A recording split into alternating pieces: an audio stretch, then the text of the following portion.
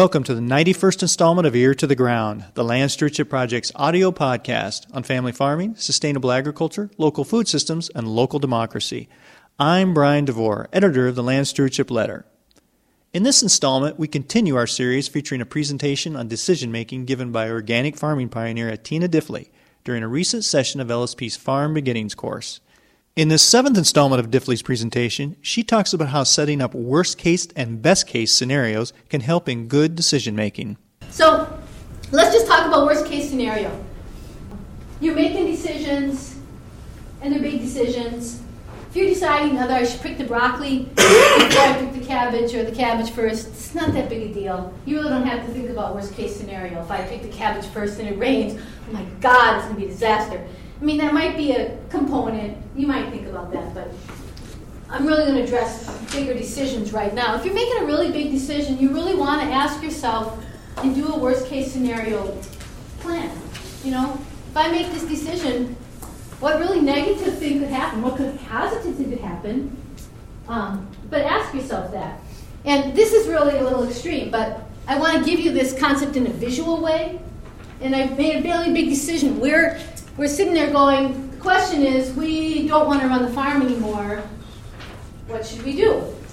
And we came up with all sorts of strategies. One of our strategies was, well, we could sell the business portion, our name and our equipment, to the Wedge Co-op. So that was a strategy. It is the strategy we ended up choosing and ended up doing.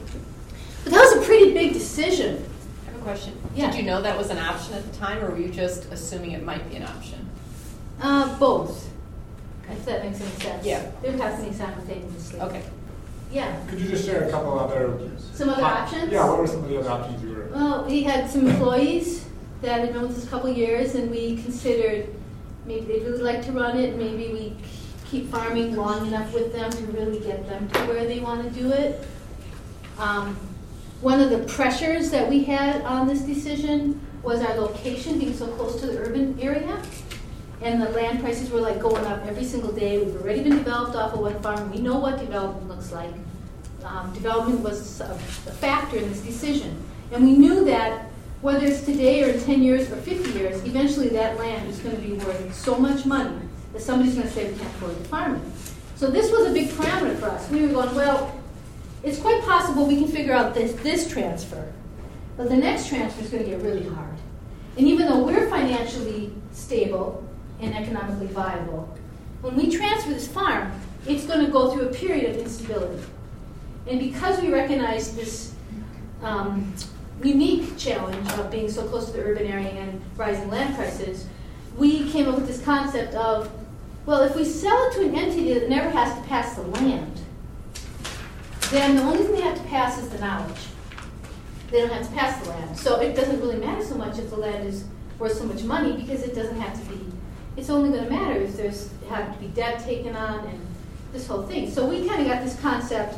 They can own the assets, this entity, which the Wedge Club is an entity, they can own the assets for 100 years, and they never have to pass them. They just have to pass the knowledge from human to human. So back to my beginning of the three components, the land, the people, and the business.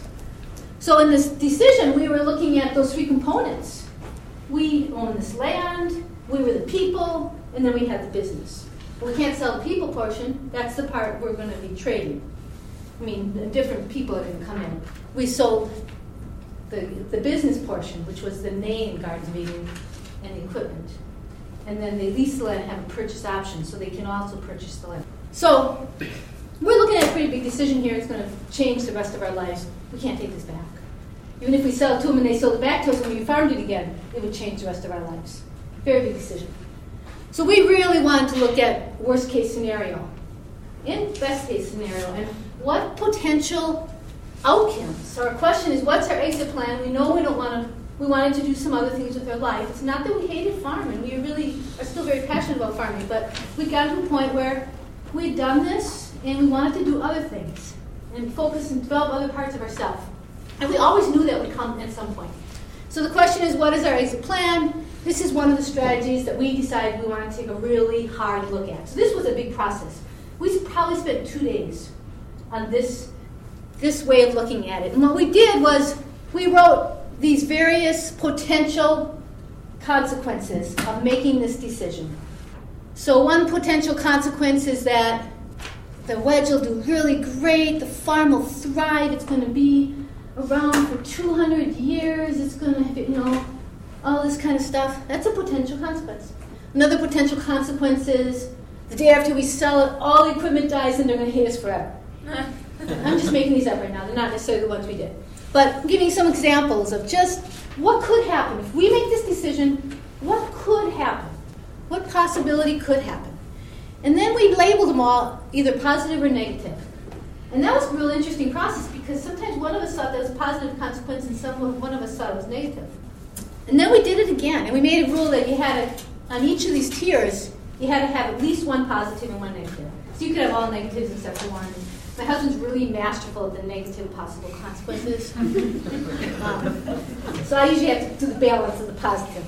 So then we go, okay, what was this example, the 250 years? So if that happened, what potential consequences could happen? Well, one could be, so we're asking the very same thing of this question. One potential, if the wedge owns a farm and it does extremely well and it's passed on for 250 years, one potential consequence is the Twin Cities has a really stable source of organic food. Another one is lots of people get an opportunity to farm. Another one could be lots of people get exposure to a farm. So we get all of these different potential consequences. And then we took those, and we actually did this 3 tiers out, taking all those. So it took a lot of paper space. But it really got us really thinking outside of the box. Because this was a really hard decision for us. Because it was our whole life's work. And we were making a really big decision.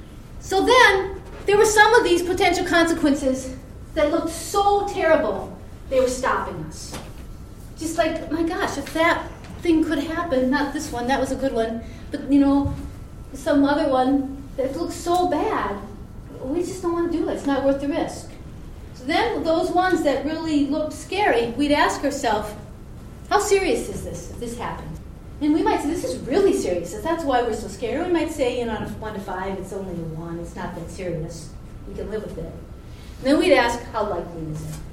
Because something might look really serious as a potential consequence, but it may be just so highly unlikely.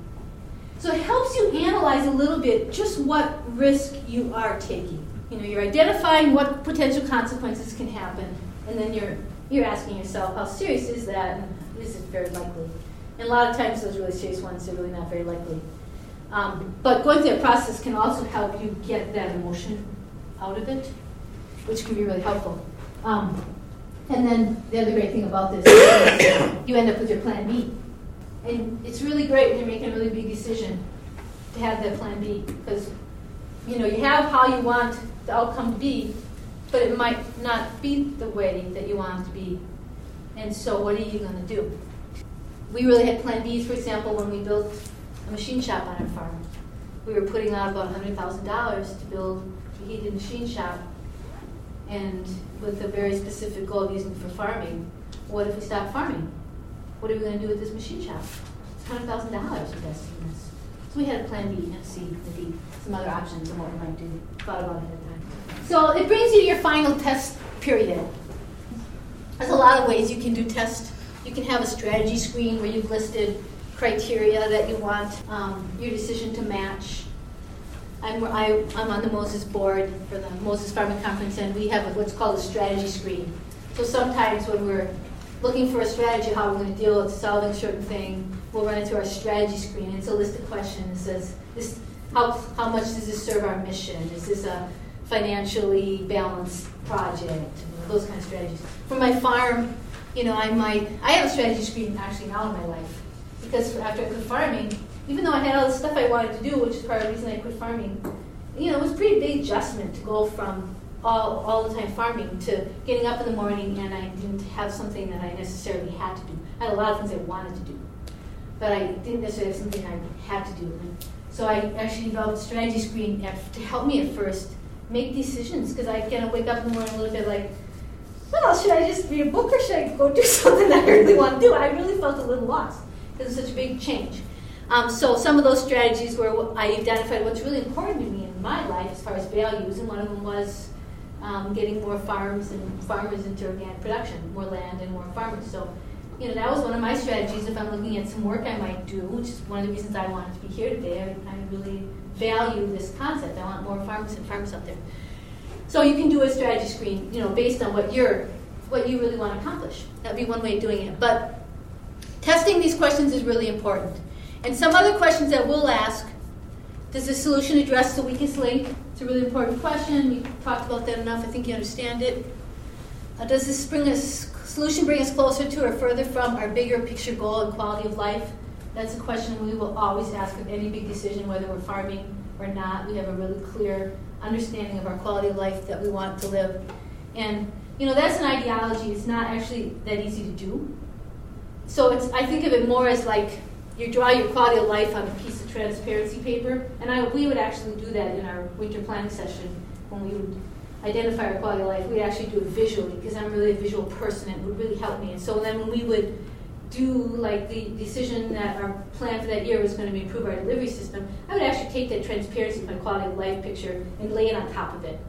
And that's just, it worked for me because I'm really visual and then I could get a better sense of it. It might not work for someone else.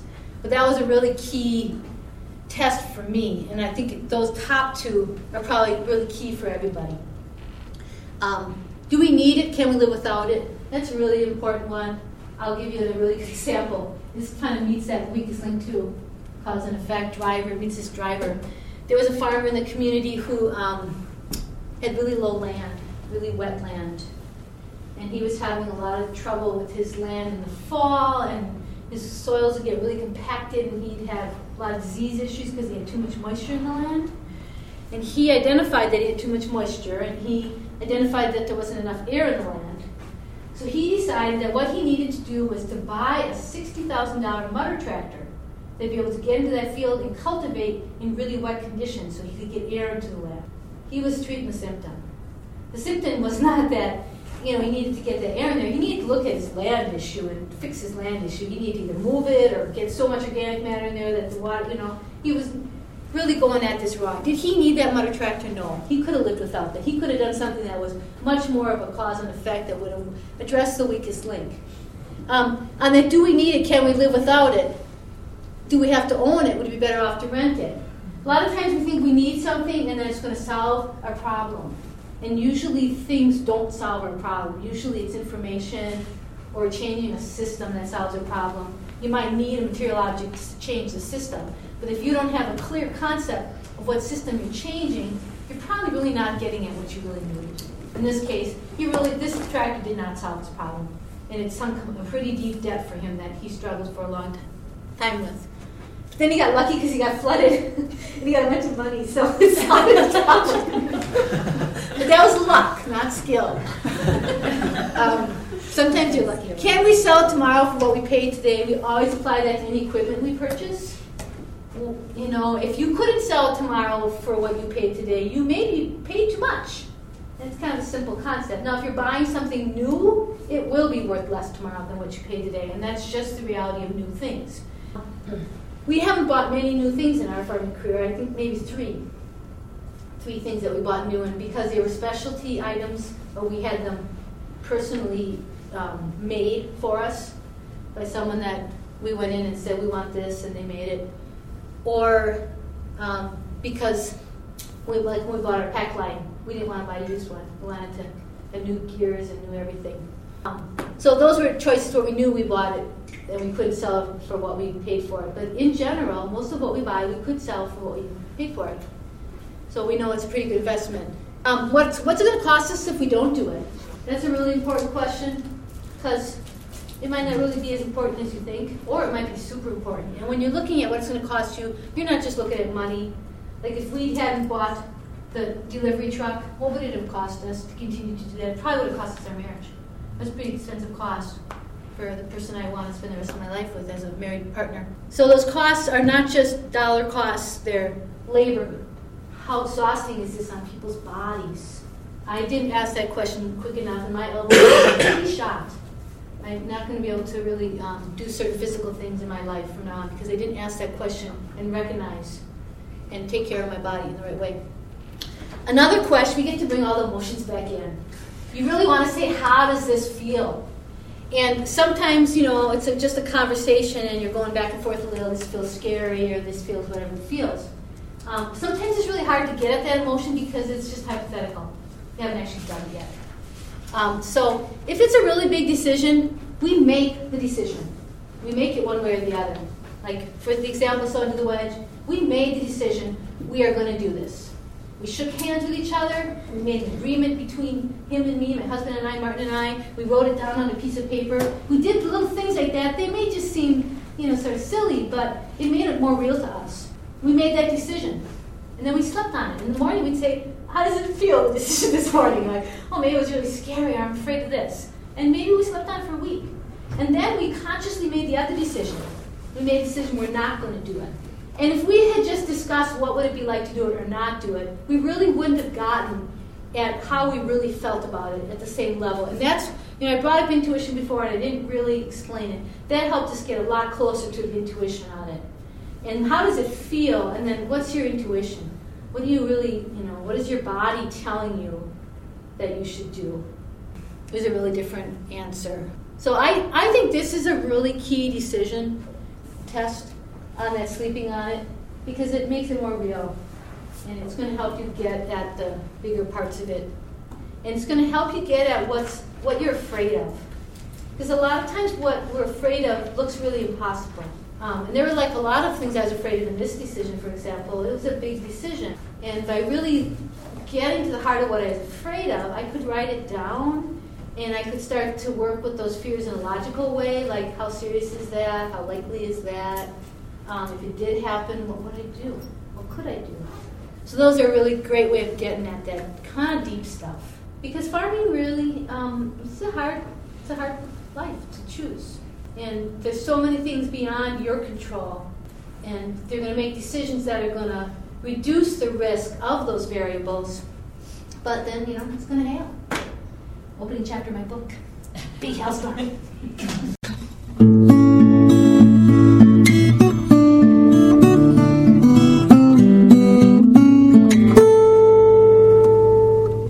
For more information on Farm Beginnings, see www.farmbeginnings.org. That's farmbeginnings.org. If you have comments or suggestions about this podcast, contact Brian DeVore at bdevore@landstewardshipproject.org, or you can call 612-722-6377. Thanks to Laura Borgendale, a Western Minnesota musician, for Ear to the Ground's theme music.